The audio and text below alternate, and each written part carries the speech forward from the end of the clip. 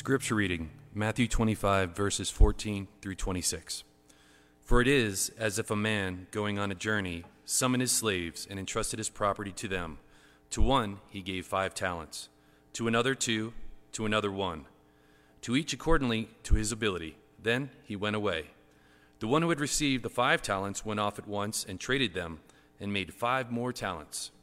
In the same way, the one who had 2 talents made 2 more talents. But the one who received the 1 talent went off, dug a hole in the ground, and hid his master's money. After a long time, the master of those slaves came and settled accounts with them. Then the one who had received the 5 talents came forward, bringing 5 more talents, saying, Master, you handed over to me 5 talents. See, I have made 5 more talents. His master said to him, Well done, good and trustworthy slave. You have been trustworthy in a few things. I will put you in charge of many things. Enter into the joy of your master. And the one with 2 talents also came forward, saying, Master, you handed over to me 2 talents. See, I have made 2 more talents. His master said to him, Well done, good and trustworthy slave. You have been trustworthy in a few things. I will put you in charge of many things. Enter into the joy of your master. Then the one who had received the 1 talent also came forward, saying, Master, I knew that you were a harsh man, reaping where you did not sow, and gathering where you did not scatter seed. So I was afraid, and I went and hid your talent in the ground. Here you have what is yours. But his master replied, You wicked and lazy slave. The word of God for the people of God. Thanks be to God.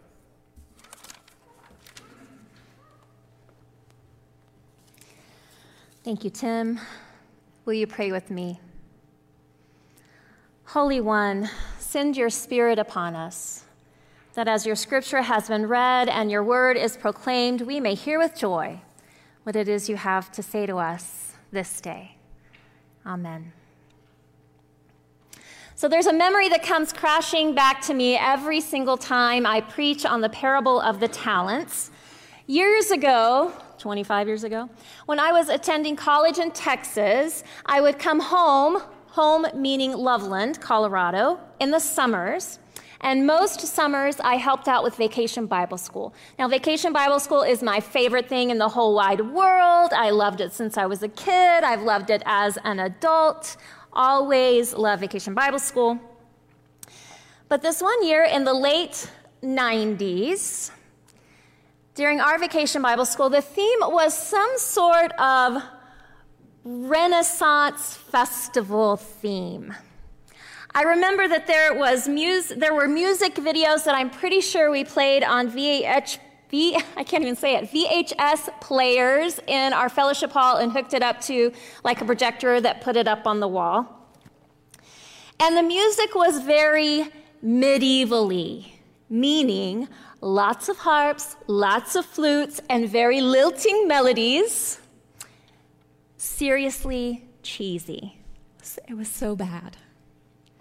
One day, the story for the day was the parable of the talents. And the song that went with it was suitably flouncy. The video was of a lady frolicking through a meadow with a flower crown on her head, singing. And the words were, use it or lose it. Use your gifts and they will grow. Use it or lose it. Use your gifts and love will show. Now, of course, that is the only part of the song I can remember these 25 years later. Over the years, I have wanted nothing more than to find evidence of that song, a recording, or even a video of the prancing maiden on YouTube. But alas, no such thing exists that I can find. I really wish I could share the amazingness with you, but probably it's best just buried in my heart for no other human to ever have to endure. And the lesson of use it or lose it, I suppose, was appropriate for the children. The idea that we all have talents and gifts, kind of like Miss Sherry said, and if we don't use them, practice them, hone them, then we might lose them. For adults, though, this means something a little bit different, at least in the stewardship sense. Because this particular parable is a very traditional stewardship parable to preach on.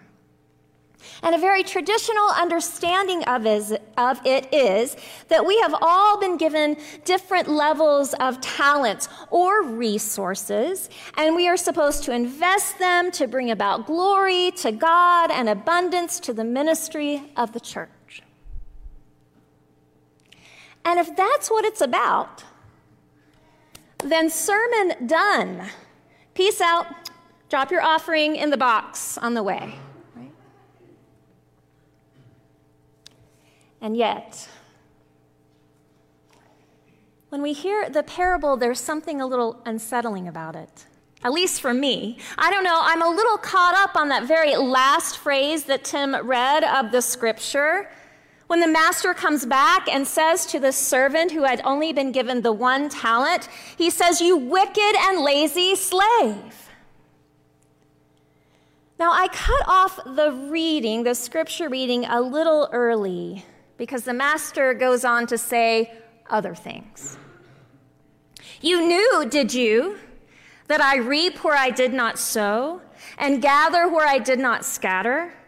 Then you ought to have invested my money with the bankers, and on my return I would have received what was my own with interest.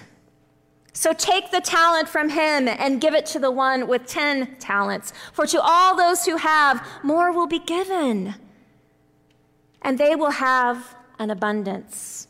But from those who have nothing, even what they have will be taken away. As for this worthless slave, throw him into the outer darkness, where there will be weeping and gnashing of teeth."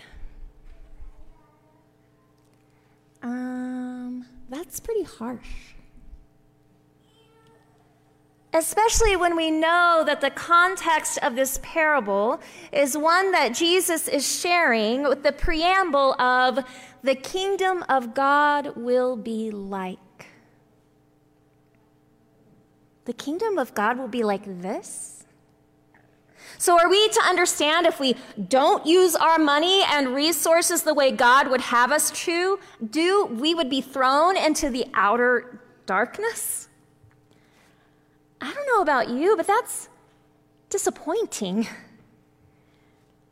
And truly, it doesn't seem like the kind of kingdom that I care to be a part of. What's so special about these talents anyway? Apparently, in the ancient world, a talent was a huge amount of money. It wasn't a coin. In fact, for a day laborer like this servant, it would have been worth 15 years of wages. Can you imagine being given stewardship of something so precious, so abundant, that it's worth is so big it doesn't even make sense to you?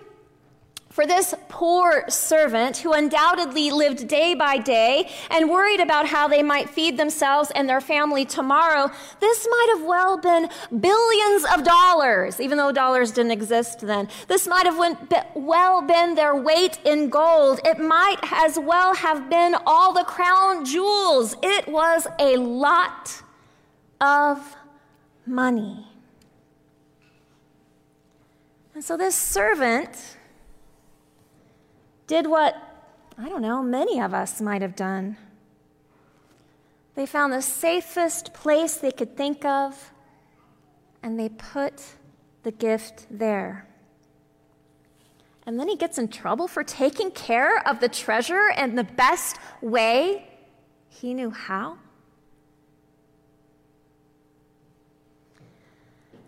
Maybe to have this parable feel a little bit better, we should remember that Jesus' parables were stories of metaphor.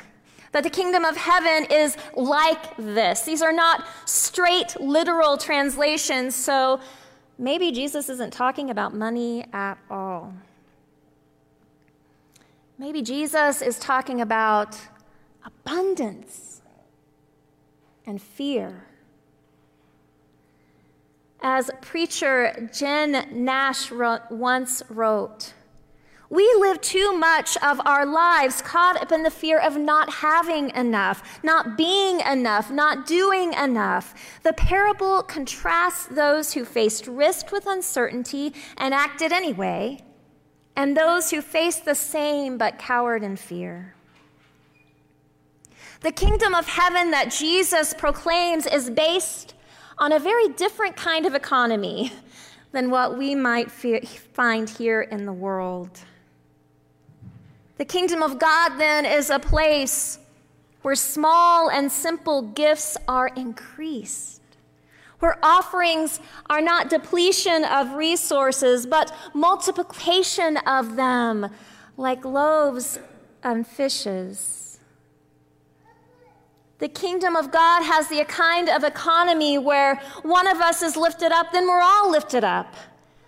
And when one is brought low, we're all brought low. There are commodities in this kingdom of God. They are bread and they are cup. And the bread and cup of our covenant with God is abundant with blessing. They are not gifts to be hoarded and kept. They are blessings to be shared. But the idea that there is not enough to share, not enough to spread, the idea of scarcity leaves us trapped in fear. But the investment in the idea of abundance grows dividends because there's always enough to share. So when we think of using it or losing it, it's not really about us personally losing something, especially something tangible like an ability or some money. And it's not really about the church not being able to meet the budget if you don't use your resources wisely. It's about being stewards of the abundant resources of God's love and grace and hope.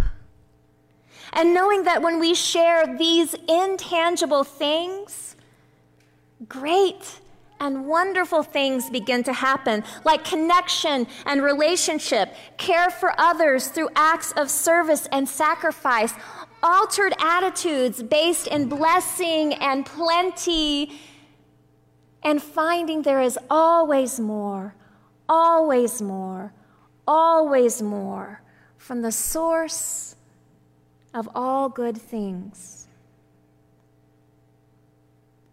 But there's always that other side, that idea that maybe if we just keep it to ourselves, that there's not necessarily a punishment for us individually, but maybe the punishment is that the world is a little less. The world is a little darker. Because the blessing is one that the whole world, the kingdom of God, loses out on. I pray these have been the words of the Lord for us this day. Amen.